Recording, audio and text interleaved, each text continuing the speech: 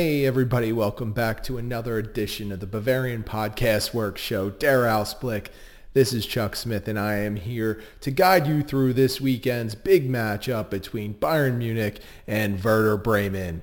On paper, this one might look like a bit of a mismatch, but crazier things have happened in the Bundesliga this season, and I'm sure that Bayern Munich will be on full alert as they visit Werder Bremen. Let's get things started by taking a look at the recent form of each team. And for first place Bayern Munich, things have been going pretty well. Over their past 5 games, Bayern has 3 wins, 1 loss, and 1 draw. Of course, last week's big 4-2 win over Borussia Dortmund was one of those season-defining victories. That left Bayern Munich atop the table with 55 points and heading in the right direction overall. As for Werder Bremen, they are sitting in 12th place, which is not a bad spot for them. Over the past 5 games, they have 2 wins, 1 loss, and 2 draws for 30 points. They are essentially safely out of the relegation zone for now, but they also are probably out of contention for a top 6 spot that would see them qualify for European play. So I think that this match absolutely has some intriguing aspects to it.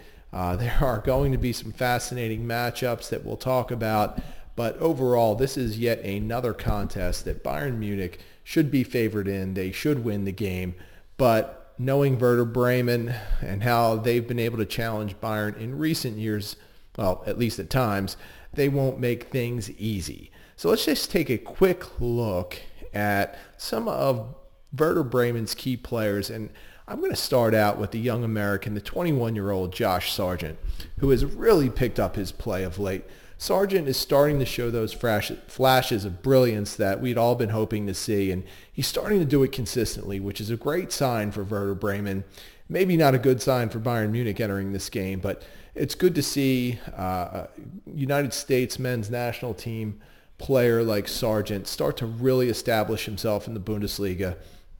Over the course of 26 games across all competitions this season, Sargent has 7 goals and 3 assists, but he has scored in his last 3 Bundesliga games. So I think that he has the capability to give Bayern some trouble, especially along that back line where the Bavarians have some injuries and where things can sometimes get a little bit shaky. So it'll be interesting to watch how Sargent does.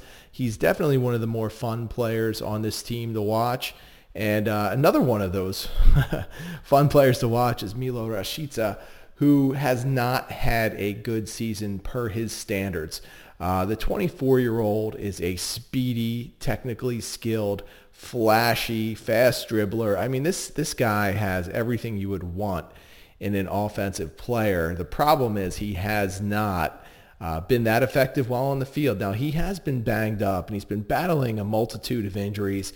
He's only played in 15 games across all competitions and has yet to score. He does have 4 assists, but for Rashica, he is a player who I think many had high expectations for entering the season. Even last summer, he was linked to several other clubs, including Bayer Leverkusen. So I think from his own standpoint, he's probably a little disappointed at his output, but he still has the talent. And I think that's something that, in this type of game, he's a player that could give Bayern some fits as well. Rashica, like I said, has good technical skill. He's got a good nose for the goal, even though he hasn't shown it this season. But he has speed and creativity, and I think those are a couple of aspects of his game that could potentially give Bayern some issues. Of course, Werder Bremen also has Max Eggestein, who is also 24. Eggestein has 2 goals and 5 assists in 27 games across all competition. Again, these numbers are not blowing anyone away, and I think when you look at Eggestein's talent, you would think that he should have produced a little more by this stage, and I think you'd be right in making that assessment. But he is a key player for Werder Bremen. Florian Kohfeldt definitely puts a lot of trust in Eggestein, and I think that he's one of the players, again, he's been in these situations before. He's now at this stage of his career almost a veteran, and he has been through the battles with Bayern Munich. He will certainly bring his top-level game to the pitch this weekend.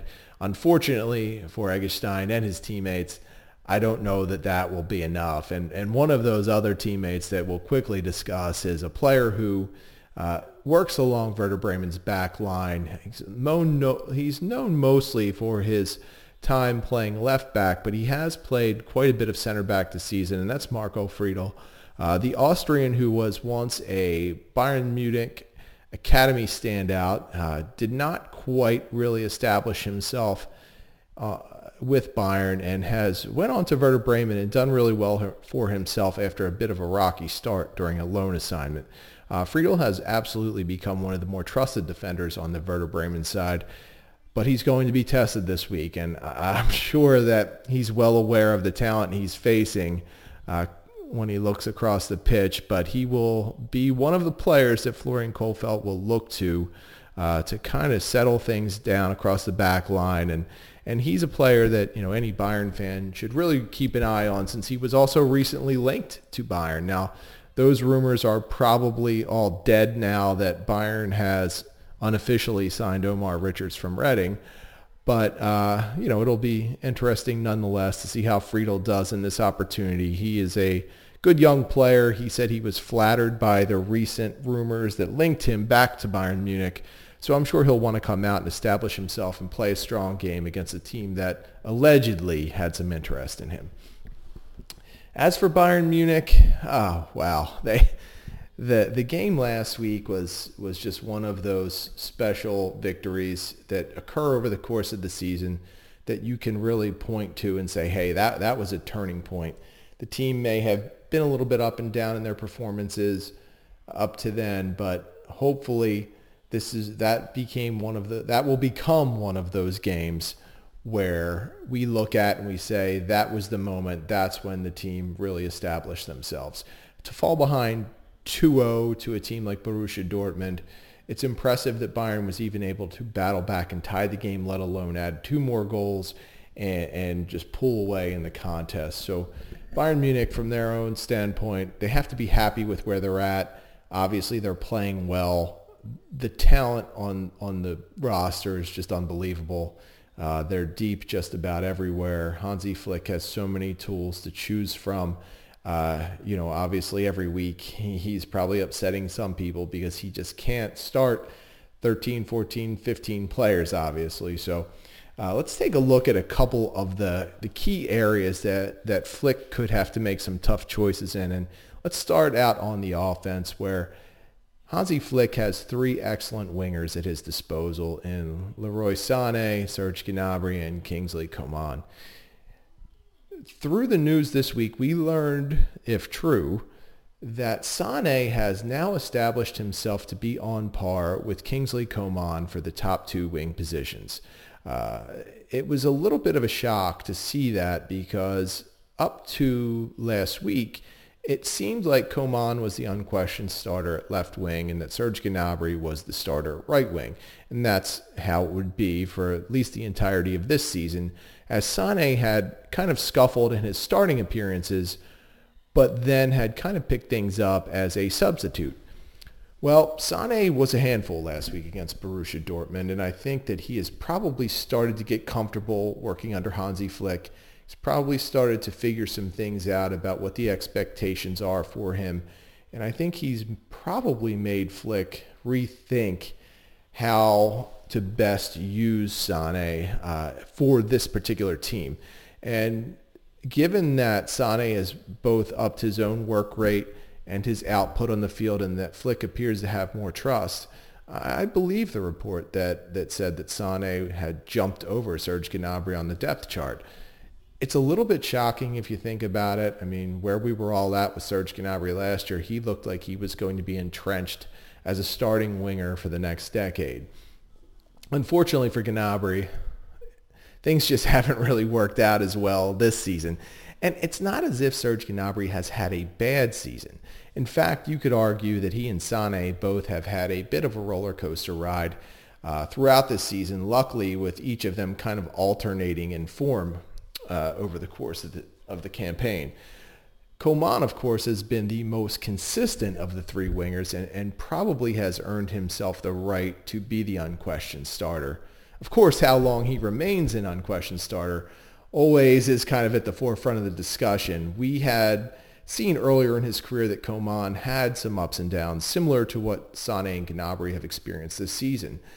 But we have not seen Coman really have a consistent dip in his performances. And it might be a case where he has turned the corner in his own career and he has established himself. He's gotten rid of some of those issues he might have had with some relatively poor decision making at times. He used to really struggle on when to cross and when to go on his own, but he hasn't really had that issue at all over the course of this season. He looks confident and comfortable working under Hansi Flick. In fact, he looks so good that he's looking at doubling his salary, which is another story that really kind of hit the presses this week. So it'll be interesting to see how he manages this unquestioned starting role going forward if he can maintain his top-level performances. But as for Sané and Gnabry, it'll be fascinating once again to see who Flick picks. I have not been able to get a good read on Flick week to week. Last week I thought Gnabry would have started the game, but of course Flick went with Sané.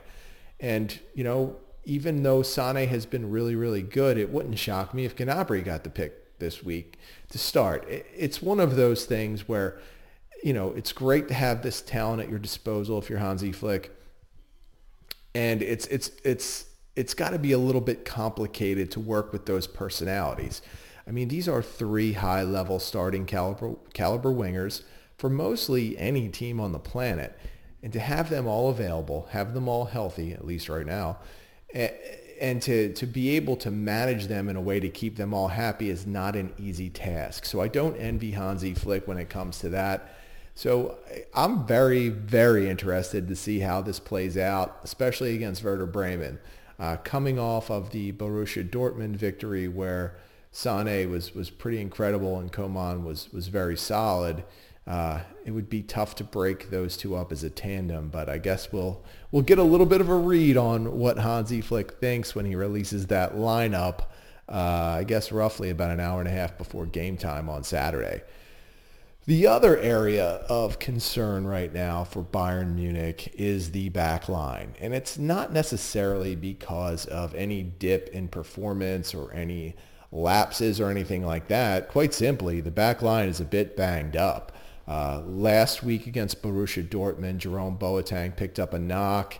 It really looked kind of scary. I mean, it didn't look like it was a long-term injury or anything, but it looked like it might be something at the time that would cause him to at least miss a chunk of time on the schedule. But he was already back at practice and training with the team this week. Looks like he's probably going to be able to go this weekend. Niklas Süle also picked up a knock over the course of the week, and he missed some time and had to train individually for at least a portion of the week. So his status was kind of up and down for a part of the week. And finally, David Alaba picked up a muscular injury. So, I mean, who's really healthy at this point? Those three players all picked up knocks. I guess at this stage it would be safe to think that Boateng and Süle would be listed as probable, where Alaba would be listed as questionable. And I'm recording this right now before Hansi Flick's press conference that usually occurs on Friday after Bayern trains. So it'll be interesting to see what kind of information that Flick gives out. I'm sure that the German media will be asking that question specifically, but some of the options that Flick could turn to if he feels like that any of those three players can't go, or that he might just want to rest them to be safe. I mean, for the most part, Flick has options. I mean, he's got Luca Hernandez, who could easily slide in at the left center back position. Benjamin Pavard is expected to come back, and maybe he would slide into the right back role.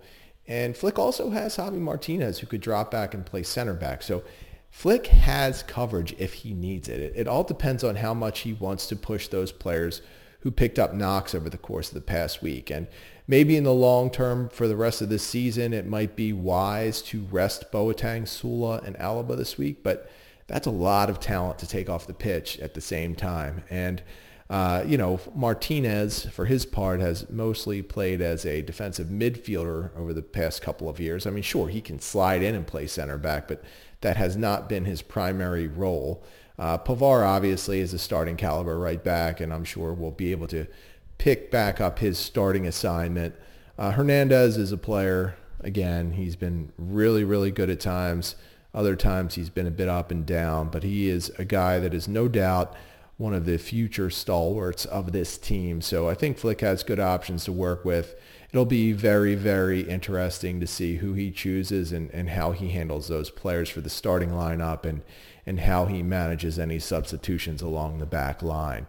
And that back line will be tested, like we talked about. I mean, it's not an easy thing to deal with Josh Sargent or Milo Rashica or Max Eggestein. So those are three players I think really will challenge Bayern Munich and really present some problems. But in the end, again, I always talk about Bayern's depth, Bayern's talent, and Flick's superior game management. I think Bayern is going to kind of run away with this one a bit. I think they're going to put an intense amount of pressure on Werder Bremen, and I don't think Werder Bremen's defense is going to be able to withstand it. And Kohfeldt, he has been known to kind of park the bus a bit when he feels threatened. It would not shock me to see him do that. But he also realizes he's got some weapons to work with. He's got some players that he can take a chance on and strategize ways to make them have an impact in the offense. And with Sargent, he's a player who not only can put the ball in the net, but he's a very unselfish player who is really open to passing the ball in the box, which is not something you see from every young striker. And Rashica has the kind of game-breaking ability to where if he can get out wide one-on-one with someone in a counter-attacking position, he could really be a difference maker for Werder Bremen as well. But I see Bayern firmly taking control of this game. This could be another multi-goal effort from Robert Lewandowski. I think he's kind of tasting a bit of the blood of Gerd Muller's Bundesliga goal-scoring record, and I think that he really, really wants to get that, and I think he's going to have a good opportunity. And what better way to kind of close in on that record than to put in a couple of goals against Werder Bremen on Saturday. Again, we'll take a look at some of the other players that are going to support Lewandowski in that. And as long as Thomas Muller is healthy and he's impactful in the lineup, he's going to try everything he can. He'll sacrifice his own game over and over again for Lewandowski to help him get that record. And with two midfielders like Joshua Kimmich and Leon Goretzka, having them back patrolling the center of the pitch, really dictating the pace of the game, controlling play, and also able to contribute offensively by feeding Lewandowski and drawing away defenders. I mean, this is an optimal situation for a player like Lewandowski to go in and make a big impact. I'm expecting great things from Lewandowski. I'm expecting great things from Bayern Munich. I think the Bavarians are going to walk away with a 4-0 victory.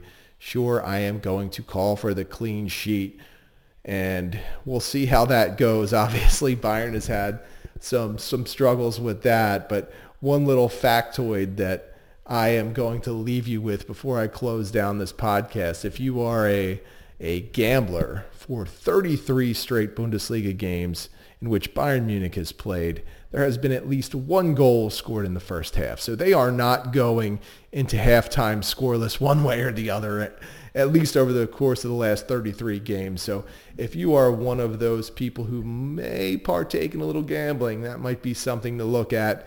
And like I said, I'm expecting Bayern Munich to put on an offensive display in this one. I know 4-0 is a bit of a courageous pick, but I'm really feeling Bayern Munich this week. I think that they are on a great track offensively. I think no matter who plays defensively, they're going to really be compact and hold things together and play a smart game. And when it comes down to the midfield, I just could not pick any other unit over one that's led by Kimmich and Goretzka. So that's what we've got for this week. Thanks again for joining us. We appreciate all of the support you give us on the podcast and over at BavarianFootballWorks.com. Once again, it's Chuck Smith. Thanks for listening, and we will see you next time.